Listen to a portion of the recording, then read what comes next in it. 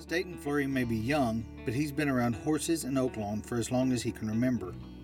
The 31-year-old thoroughbred owner and Spa City native grew up helping tend the parking lots across the street from the racetrack. And by meeting those involved in the sport who parked in the lots, he became more and more interested in horse racing. Now, Flurry is nationally known, having his top filly, She Dares the Devil, win last year's Kentucky Oaks. While the 4-year-old was sold after the Breeders' Cup Distaff last month, Flurry maintained a part ownership of the horse and plans to run her at Oaklawn for her 5-year-old season.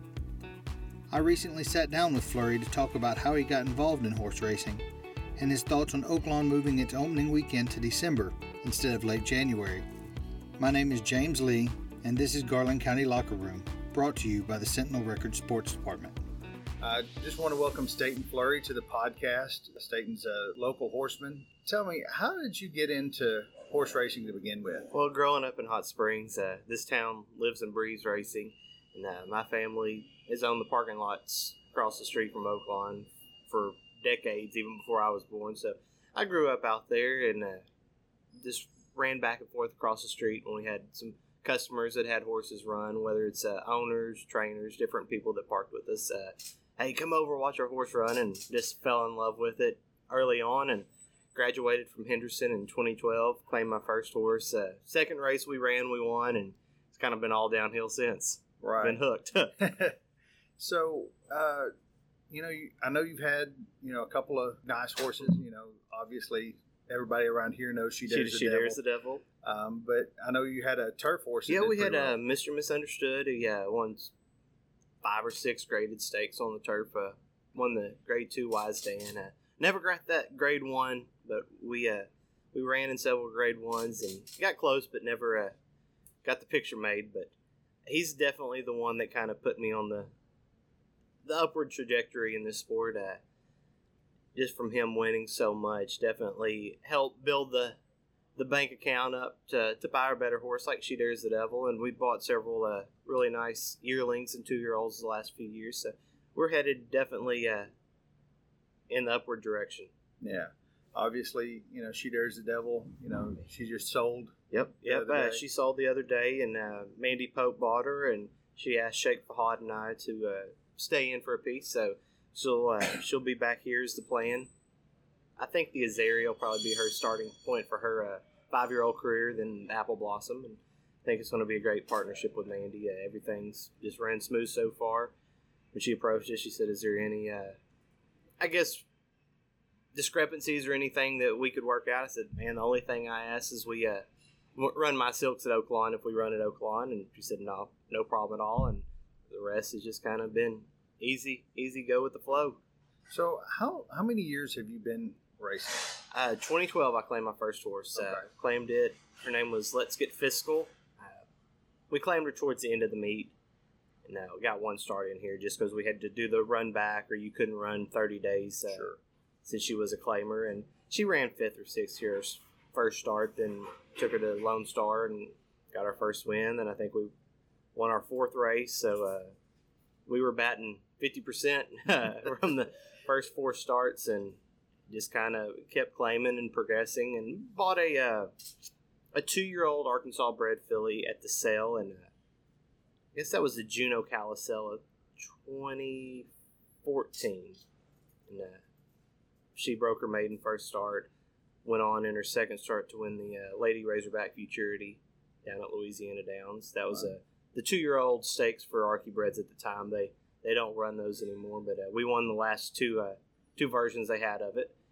So she kind of started the progression towards buying better horses and not just the cheaper claimers. So it's all just been a foundation building on top of each other from the first claimer to the first state bred stakes winner to the first stakes winner, and it's been just a fun ride.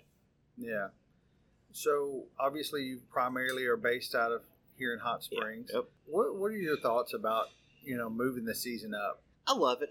I think it's going to be excellent. First off, for the city, because December to the first part of January is usually kind of the slower time in town. So you get the people here for pretty much all of December and that first part of January on the weekends. Definitely going to boost the economy around here. And two, that time's a dead time for racing too. Churchill's closed. You've got some people going to the fairgrounds, and you've got a few people still left at Remington. But for the most part, the majority that come here to Oaklawn, it's kind of the dead time. So to fill that gap, I think is definitely going to be beneficial for everybody. Yeah, I know it wasn't that long ago they moved the start up towards the end of January, early February. How do you think that other horsemen are going to react to? I think it's going to take a little bit time getting used to, because I do know some people usually turn their horses out October, November to try to give them a little break, then get them ready for the first part of Oaklawn. But I think they're going to do some changing around on their turnout time, and I think it's going to really start after this year. They're going to get a feel of how it's going and really become a essential part of the racing calendar in the country. Yeah. So how many horses do you have right now?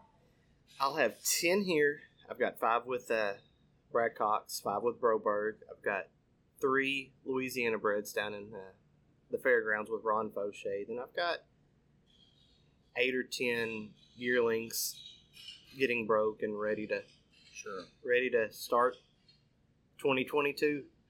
Right. So I've got, I'd say, close to 20. Oh, wow.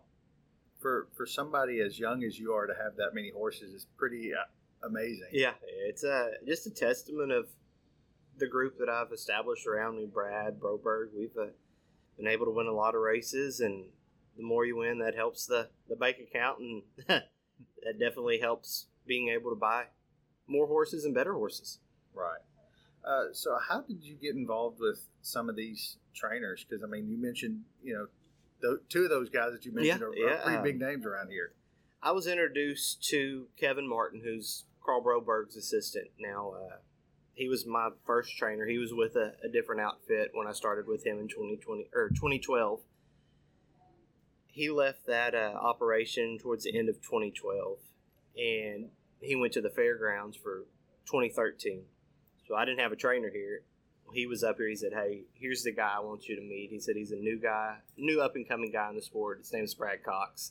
So 2013, Brad had 8 or 10 cheap claimers. We teamed up, and we claimed our first horse and won our first race together. And it's been fun watching him grow, but it's been fun being able to grow along with his growth. Because Brad hadn't won a graded stakes at that time. Like I said, he had 10 cheap claimers. So just being introduced to Kevin, and that opened so many doors. And then Kevin got hired by Broberg in 2013, and he went to the fairground. So 2 of the best operations in the country, and I'm just fortunate enough to be a part of them. Yeah. You talked a little bit about how you got into this. Mm-hmm. If somebody was wanting to get into racing, how would you recommend that they go about it? Find you a good trainer. Don't just say, "Hey, this is the big guy, I want to be with him." Find you a trainer you can trust, you can have communication with. There's a lot of smaller guys that have outfits here at Oaklawn that they're excellent horsemen. They just don't get the owners or the amount of horses that some of these other guys do. Find you somebody you can trust and communicate with, and start out with claimers. Don't try to hit the home run from the get-go. Start with the claimer, start at the bottom, and learn. You've got to be hands-on. I know most trainers probably cringe at me saying that, but you've got to divulge yourself in this sport if you want to be successful in it. And that's what I've done, and that's what I recommend to anybody looking to get in the sport. There are different syndicates. 10 Strike has a great operation.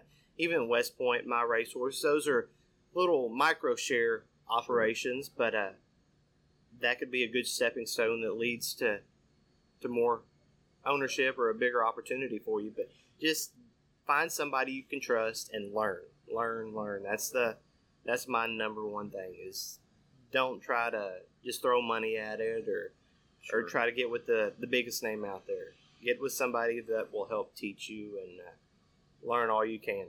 Yeah. So, you said you've gotten some claimers. I know you said you've got some yearlings. Personally, how do you prefer to get the colts, or? My ultimate goal, I tell everybody, is I want to win the Arkansas Derby more than anything. So looking at the yearling and 2-year-old sales, I do try to buy more colts than fillies, but you have to have a little bit of both. Hey, the fillies in the long run, unless you hit a home run with the colts, fillies in the long run have more residual value because of the breeding aspect. But for my goals, I do have more colts than fillies right now. Yes. Yeah. Obviously, you said you prefer to have colts. You had some, obviously a big win or several big wins with She Dares the Devil, which is a beautiful filly. Mare, sorry. Well, she's still a filly. We got about a month left before she turns 5. Yeah. So, what is it about horse racing for you that really, made you want to get involved with it and really made it what you want to do? I guess first of all, the competition. I grew up. I was always a big motorsports fan, NASCAR, dirt track racing. I was always a big fan, and the racing competition in this, it's definitely a better outlet, a more affordable outlet, and more people can be involved. And I grew up a quarter mile from Oaklawn, so right.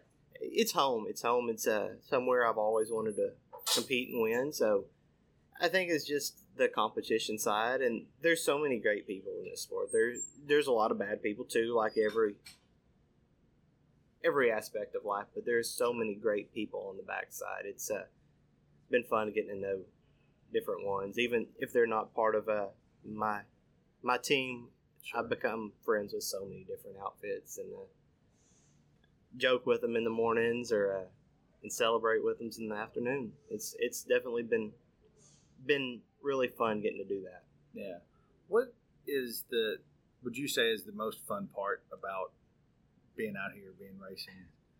Winning, obviously. Obviously. Winning, but just watching the horses develop, whether it's a claimer that you claim for $10,000 and trying to figure out what's going to make him a $20,000 claimer next out, or just watching the 2-year-olds develop into runners, into 3-year-olds, and hey, until the 2-year-old started, they've got Derby and Oaks dreams. Right. So just seeing that aspect of it. Yeah. Well, I do appreciate you not taking a the time to talk problem. Not to a problem. Not a problem at all. Thanks for listening to Garland County Locker Room. You can find a companion story on our website and mobile app. If you like our content, please consider subscribing to get the latest content as soon as it becomes available. You can find Garland County Locker Room wherever you get your favorite podcasts. If you have any comments, questions, or suggestions for new episodes, please drop us an email at sports@hotsr.com.